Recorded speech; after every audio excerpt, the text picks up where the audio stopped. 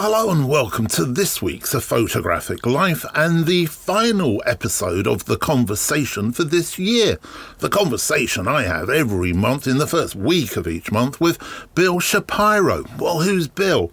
Well, Bill served as the relaunch editor-in-chief of Life, the legendary photo magazine, in 2004, and later he was the founding editor-in-chief of Life.com. He's the author of several books, among them Gus and Me, a children's book he co-wrote with Rolling Stones guitarist Keith Richards, and What We Keep, which looks at the objects in our life that hold the most emotional significance. A fine art photography curator for New York galleries and a consultant to photographers, he's also a contributing editor to the Leica Conversation series. Bill has written about photography for the New York Times Magazine, Vanity Fair, The Atlantic, Vogue, Esquire, among others. Every Friday, more or less, he posts about under-the-radar photographers on his Instagram feed, where he's at Bill Shapiro. Now, every time that Bill and I meet up, our conversation kind of connects with what we were talking about previously. Quite often, Bill sets the agenda, and that's the case this month. Okay, so Bill, welcome back to the podcast. I think what's going to be our last little piece of conversation before the end of 2023. It has gone so fast, Grant. I know it does, doesn't it? But we're going to, as always, we've got a lot to talk about. We've got kind of an interesting, I think, kind of conversation that you've instigated this time. But before we do, we've got some feedback from a couple of listeners to our last conversation, and I thought I'd share them with you, the listener. And thanks, Bill, for passing them on to me. So, Michael Young, who's a Bronx-based portrait and street photographer. Hello, Michael. He said, such a great podcast, Bill, on feedback, eye-opening to me, and I do some of these things. I love the Michael Robinson Chavez quotes. So that's great, how to give it and how to take it, I should say. I think what Chavez said about Instagram is spot on. And I feel that my work growth may be suffering from it. Well, I hope, Michael, that our feedback was of some use to you. And also from Francisco Marin, who is an architectural and fine art photographer, and also a Leica Academy instructor in North America, in the Bay Area. So I presume, does that mean San Francisco, would you say? Yep, the San Francisco area, yes. That's what I thought. So Francisco says, what a fantastic podcast. It's lovely to have all this positive feedback. I'm very sensitive to critiques because I take it sometimes personal and too personal when my wife is criticizing. Then there was a crying, laughing emoji. But the truth to be told, and the way you guys exposed in this podcast, is an opinion. And as that, many people can have different opinions on the same piece of photograph. Always a slightly sort of truncated text here when it comes through on Instagram. After all, photography is an art, and what is a beauty to some, it can't be for others. Great podcast. Thank you, Bill. I will be more mature in the future when people look at my pictures and listen to their opinions, as you did when you kindly wrote the piece about me and my work. So a big thank you to you there, Bill. You're coming out of those very well. Well, they're just contacting me on through Instagram, and but I think people should definitely feel free to either contact you or I on Instagram or Twitter/X or Threads or by email. And Grant, I was thinking about, I listened to the episode after it came out. And one thing that struck me in listening to myself speak about feedback in that episode is that I was really concentrating on the kind and the style of feedback I gave when I was on the job, at Life magazine specifically, which was a different style than the kind of feedback I give now when photographers call and do a sort of a consultation with me. And that led me to think about how the kind of feedback changes in a different context. Like when I was at Life, the feedback was very focused on how do we fill these 6 pages, and are these the right photographs or the right photographer to fill those 6 pages? versus the kind of feedback I sort of give on my own, which is more geared to the photographer and his or her photographs and the growth that person can have. Does that make sense? Yeah, it makes complete sense, because when I was an art director, again, exactly the same as you're saying, I gave feedback in a very different way. I was much harder, much harsher, I think, actually, because of that kind of pressured environment, than the way in which I give feedback now to students and photographers, more as a mentor, really. Right. So I guess what I'm saying is the same set of photographs can receive radically different feedback in different situations, even if it's from the same person.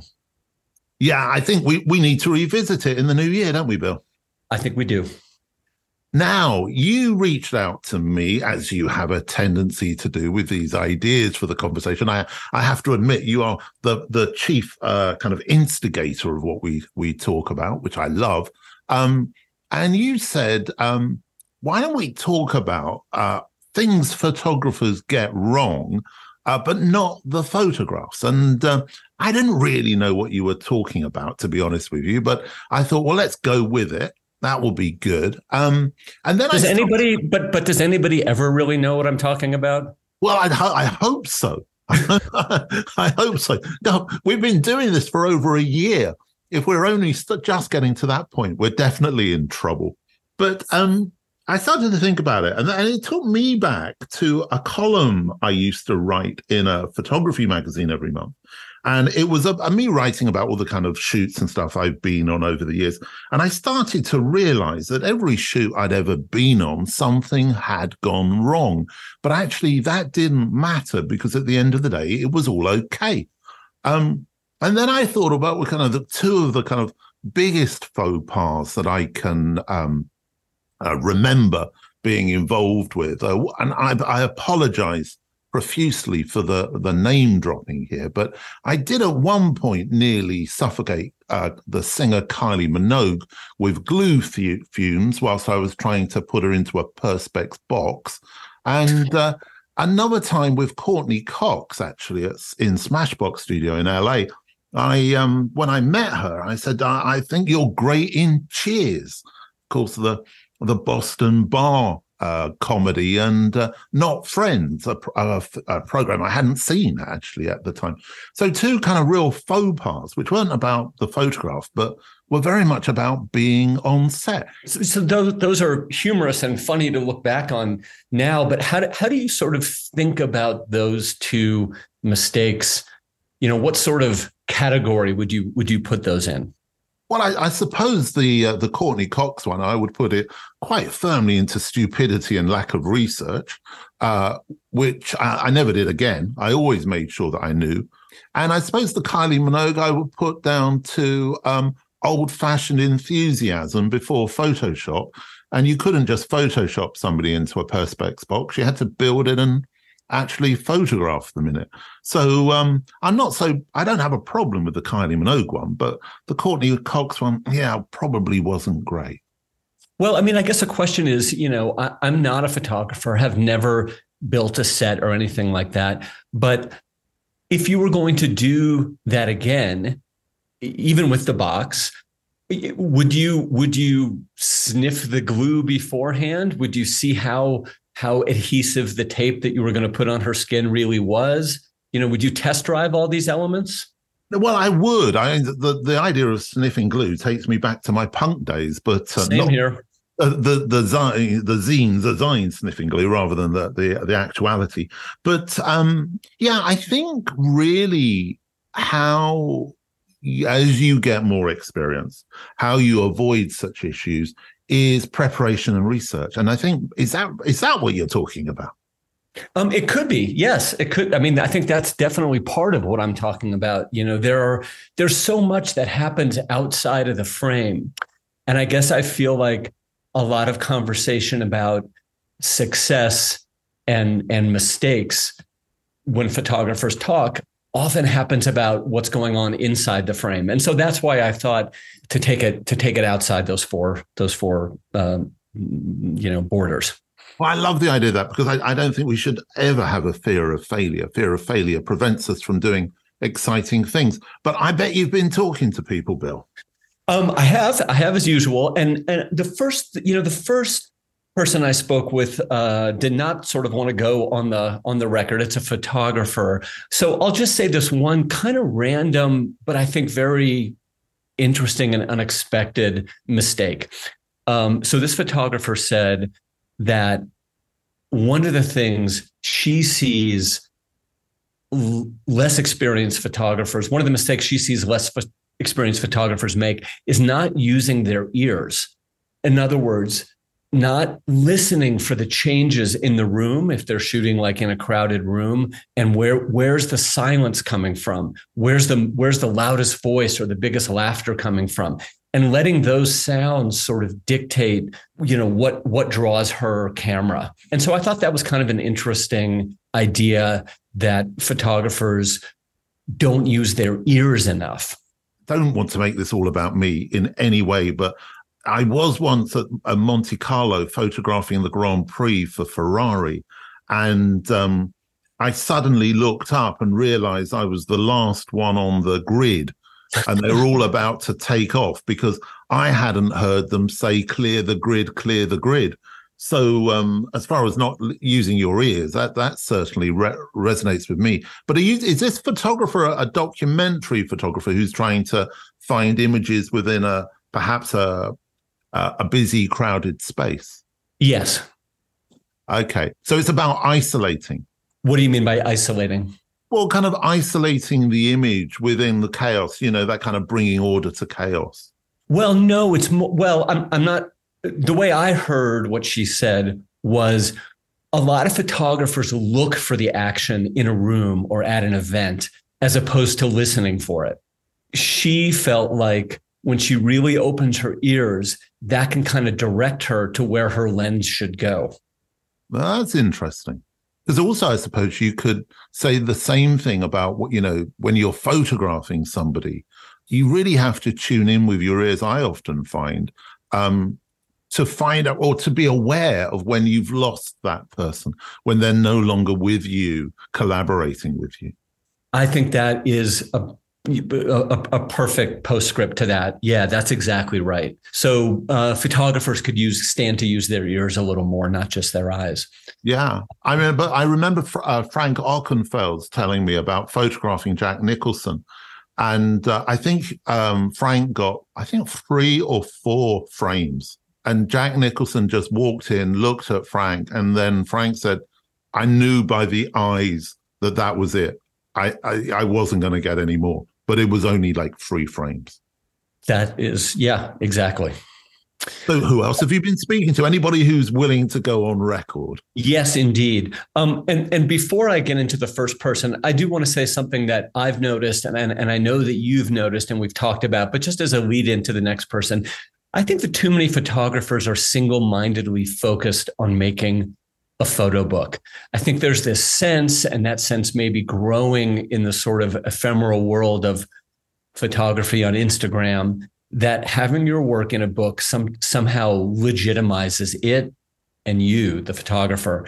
And so I guess I would caution against this sort of knee-jerk drive to turn everything into a book, because it might not be the best mode or model of expression for your body of work.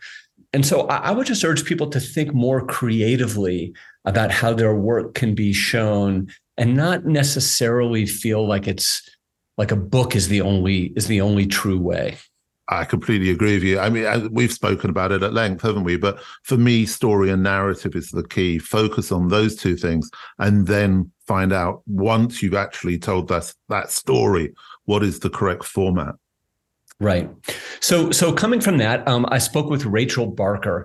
Rachel is co-founder and director of Stanley Barker Books, a brilliant photo book publisher that has brought some tremendous books into the world in the last couple of years. Previously, Rachel worked in marketing for Leica, Prestel Press, and Blurb. And in my conversation with her, she focused on how photographers interact with the press and media as they try to garner publicity for their book or whatever project they have.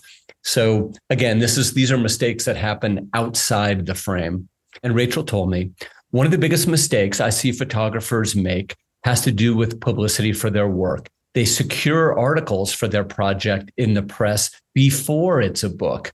Usually once work has been featured, particularly in one of the main media outlets, it makes it much more difficult or sometimes impossible to garner more coverage later on down the line, as journalists will look and think that it's already been covered, that it's old news, or they won't be able to do an exclusive. So she goes on to say that we at Stanley Barker wouldn't publish a project that had already received lots of press coverage. You want to have a release date for the book and take a strategic approach in terms of getting multiple magazines and newspapers covering the news at the same time. Okay, makes sense. I mean, I think a lot of photographers have difficulty getting any marketing, certainly in the UK, for their work. So I wonder, as we often discuss, I wonder if there's a different kind of a process to be applied here in the US than perhaps in the UK or Europe or anywhere else. Possibly, a lot of the photographers that I work with, when I help them make their books and start to conceive of a press and marketing strategy, is there's almost like an impulsiveness. Like if they do have some connection with some media outlet, they want to get as much, they want to get that attention right away. And it's really, really important to be patient and to wait. And like Rachel says, think strategically.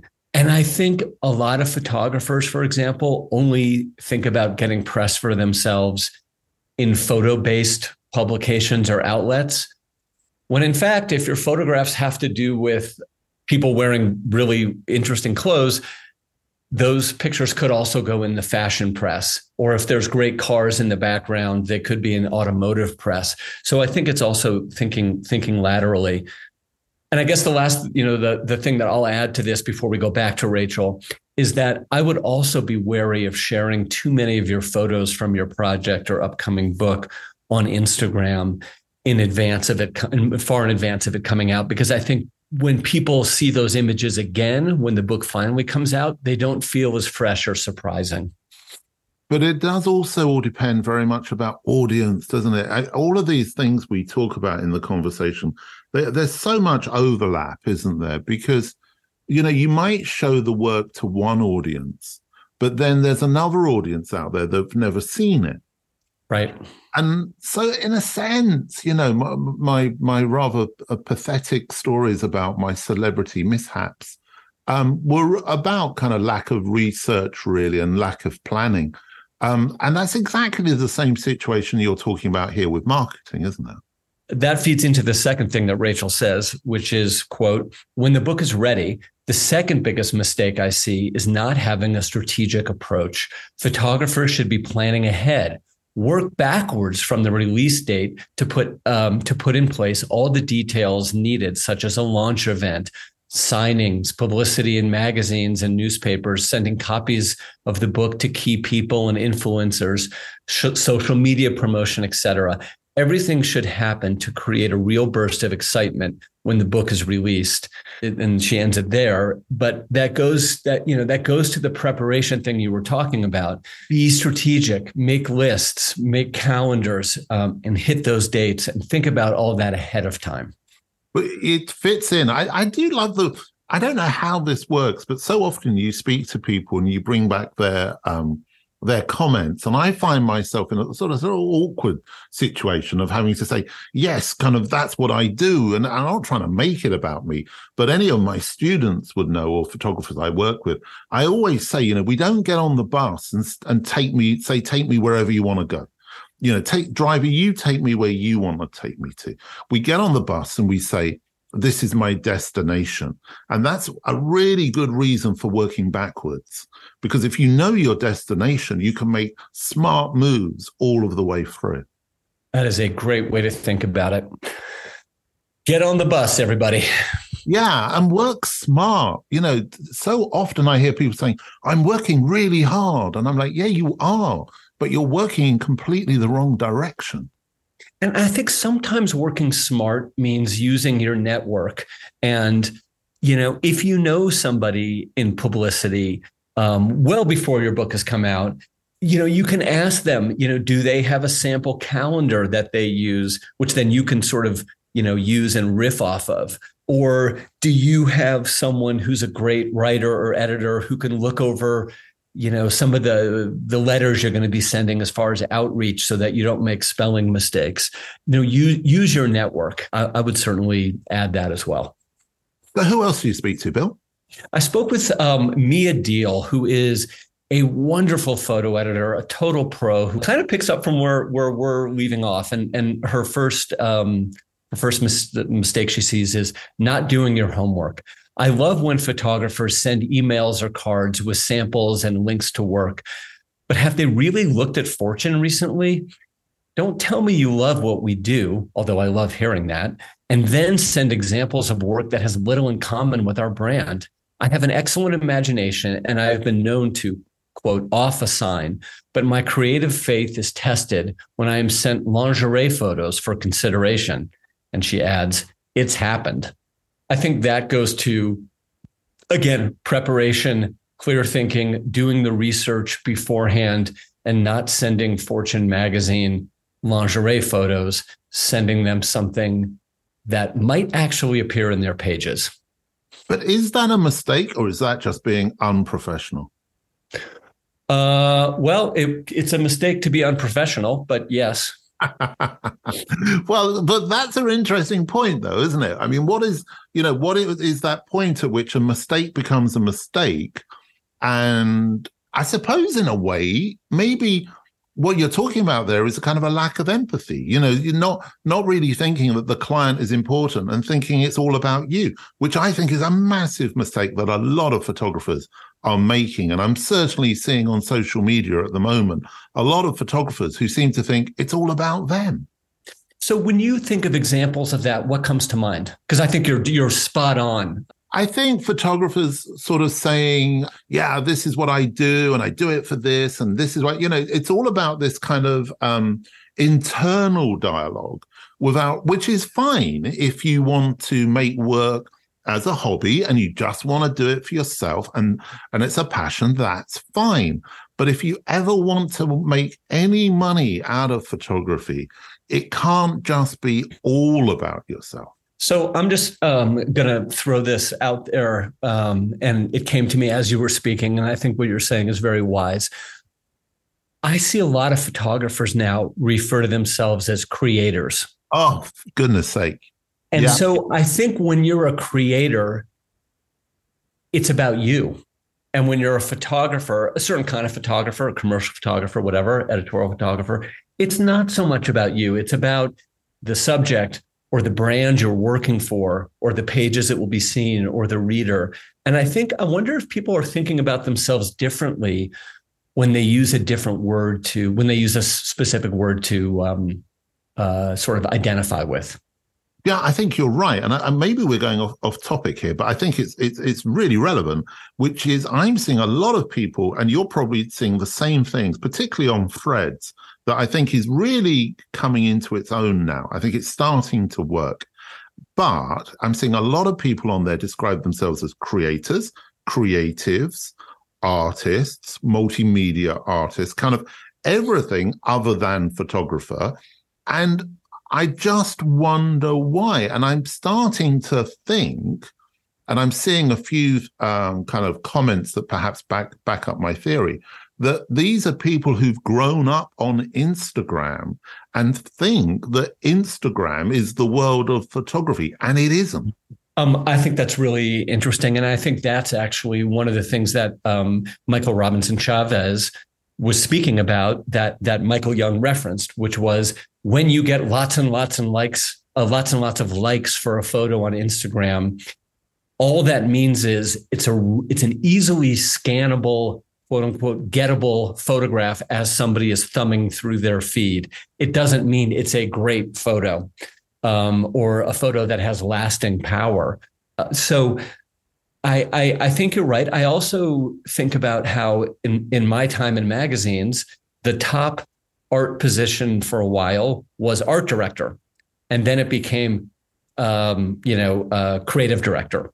And I think somehow people think that it's less limiting or constricting to be a creator rather than a photographer, is my guess. Well, the only thing I can back that up, because I was an art director who became a creative director. And Congratulations.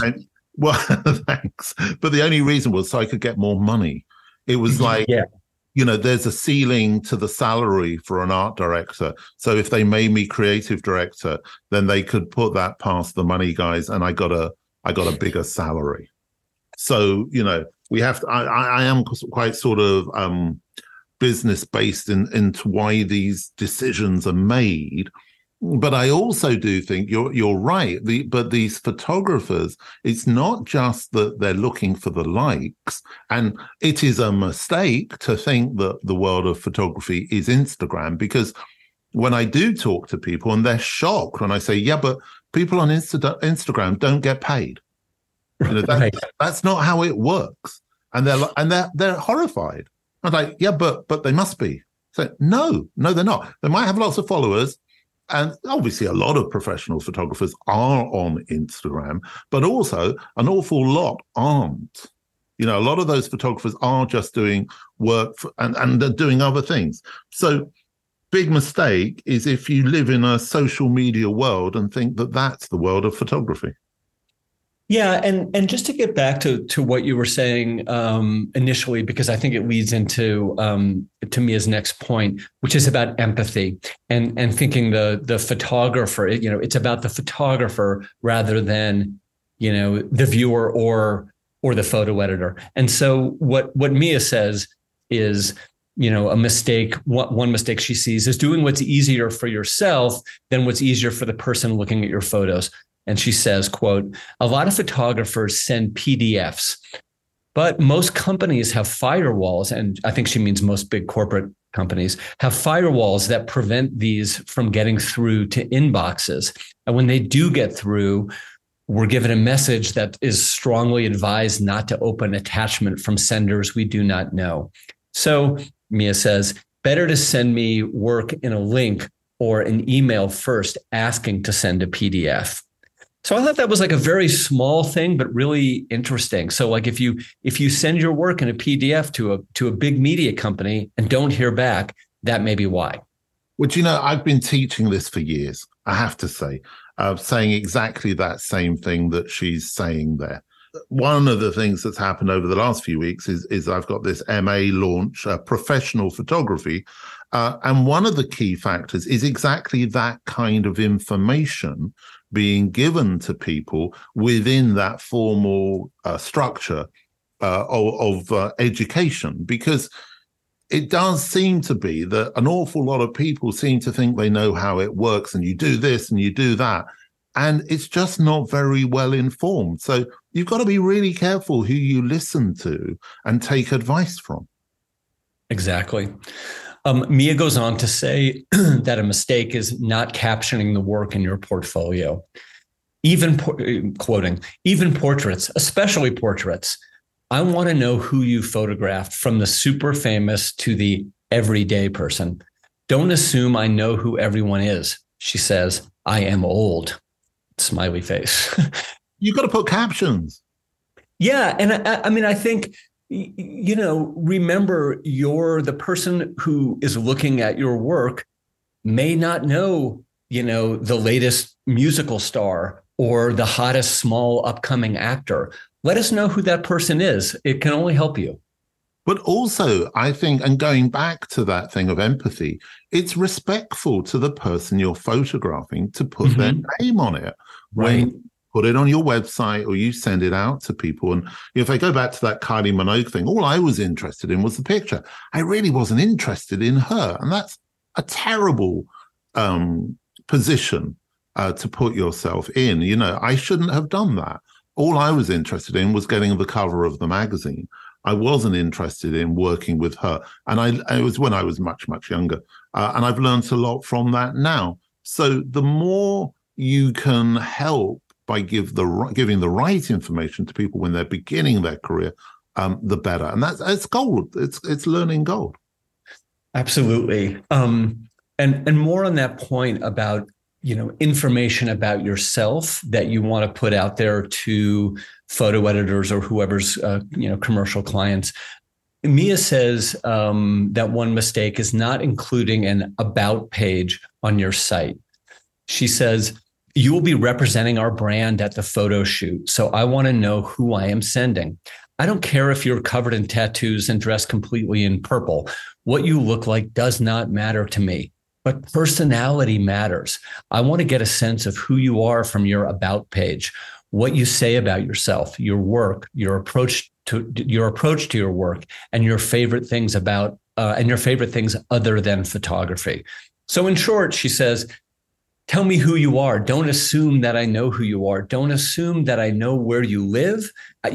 She told me also that I want to know if you live in LA, so that I know you're close to San Francisco if I want to send somebody there, or likewise New York or Miami. Let me know who you are and where you are. Bill, you're going to have to give me her contact details, and I'm going to get her to teach on the MA, because she is saying exactly what we say on the undergraduate degree. So couldn't disagree with any of that. Mia is wise. The next person I spoke with is Sage Paisner. Sage is an excellent photographer and the founder and executive director of Photo Forum Santa Fe, which is a gallery and a learning center and just a great photo community spot just down the road from me here in New Mexico. He's also the head of the photography department at Santa Fe Community College. Sage told me that one mistake he sees a lot is, quote, not researching an institution, a gallery, museum, competition, grant maker, all of that, before getting in touch. A photographer should always look at what kind of artist's work they have shown in the past and what type of work they are supporting before thinking about approaching them with your work. For galleries, who is the curator? For competitions, who's the judge or the juror selected to review the work? Research again, exactly. Forethought and also empathy. It's thinking about who is the curator or the judge. What kind of work have you seen them be interested in or like or reject in the past? And it's like we say here all the time, know your audience.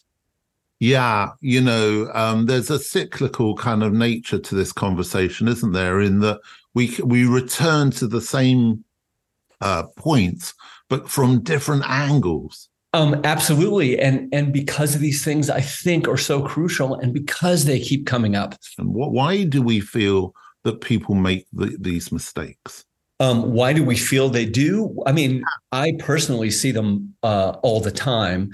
And some of these things are such easy, quote unquote, fixes, or such easy things to get around if you just have a little bit more experience, think about things in a little broader perspective.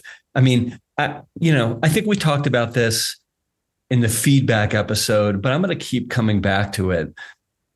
I think as photography staffs have dwindled and have shrunk, and as there's less and less mentorship, I think these mistakes are mistakes that used to be learnable in an office setting, with a mentor. And now it's just a little bit more difficult. Yeah, but maybe it also goes to this kind of this idea of the village square being a social media village square, when there's so much false information flying around that actually I don't think anything, hopefully nothing we say on this in this conversation and on the podcast, it's all just common sense, really, isn't it? Yeah, it's common sense, but sometimes you have to be led there a little bit. There are things that I think that are common sense now that when I was a kid coming up in the business, I just made so many errors. I remember once when I was maybe a year out of university into my new job, I once asked my boss for a raise in the men's room. And he looked at me. Hang on, Bill. Hang on. What kind of a raise were you asking for? A monetary raise. Okay. I'd been working at this place for a year or 9 months. I was doing, in my mind, I was doing very good work, and I was ready. And in my mind, and obviously, I was not, because what kind of mature person would approach their boss in a captive audience situation and ask for more money? I mean, ridiculous. So it's that thing, isn't it, of just being over enthusiastic and losing all sense of reason. Over enthusiastic and feeling like I deserve something. Again, it's what we were talking about, thinking about myself and not about the audience. Which, if you're going to be a photographer, you really need to understand that it's not about you. 100%. And Sage has two more points here that I think flow from that. One is he says, that less is more. Quote, if you get a studio visit, show a few up to 3 developed bodies of work that have strong content and form and a concise artist statement to accompany the body of work. Don't show your greatest hits. Show long-term finished or on the way to be finished bodies of work. Show commitment to a story. The greatest hits look cool, but lack the depth and substance that a long-term project has to offer. And, the great photographer and photo editor, Maggie Steiber, has told me the same thing, that single photographs are really nice, but show me that you can tell a story. Show me that you can commit to something. Yeah. Do you know, I saw somebody the other day on social media, dreadfully, but saying that they weren't interested in telling stories with photographs. And I think, well, you've just completely missed the point. You can tell a story in a single image. It doesn't have to be a long form body of work. But in an increasingly saturated market, the ability to provide depth to the work over a long form narrative is becoming the kind of defining factor. Why do you think that is? I think because I always say that, if you're going to be a photographer and you're going to work as a professional photographer, then there are 2 things you need to be able to do. One is you've got to be able to tell a story, because that's hard. And the second thing is you've got to be consistent, because that's hard. Anyone can take photographs and they can be strong occasionally. And you can take individual pictures that sit alone. But to build a narrative and to do any work consistently well, that's where the difficulty is. Yeah. Consistency. Yeah. Consistently. Right. The last person I spoke with was Emily Kimbrough, who has been on staff at Texas Monthly in Austin for just under 9 years. She's the creative director now.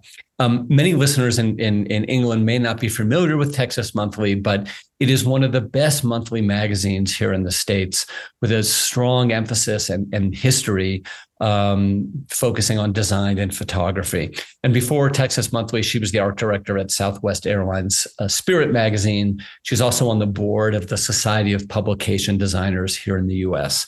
Emily told me that one mistake photographers make is not responding to their outreach quickly. And when I say their outreach, I mean the magazine's outreach quickly. And again, this goes to the empathy thing. And she says, quote, "We often have late breaking or last minute stories. So if photographers are able to respond to us about an assignment in a timely manner, it's great. Even if that's a no, I can't do it. No, I'm busy.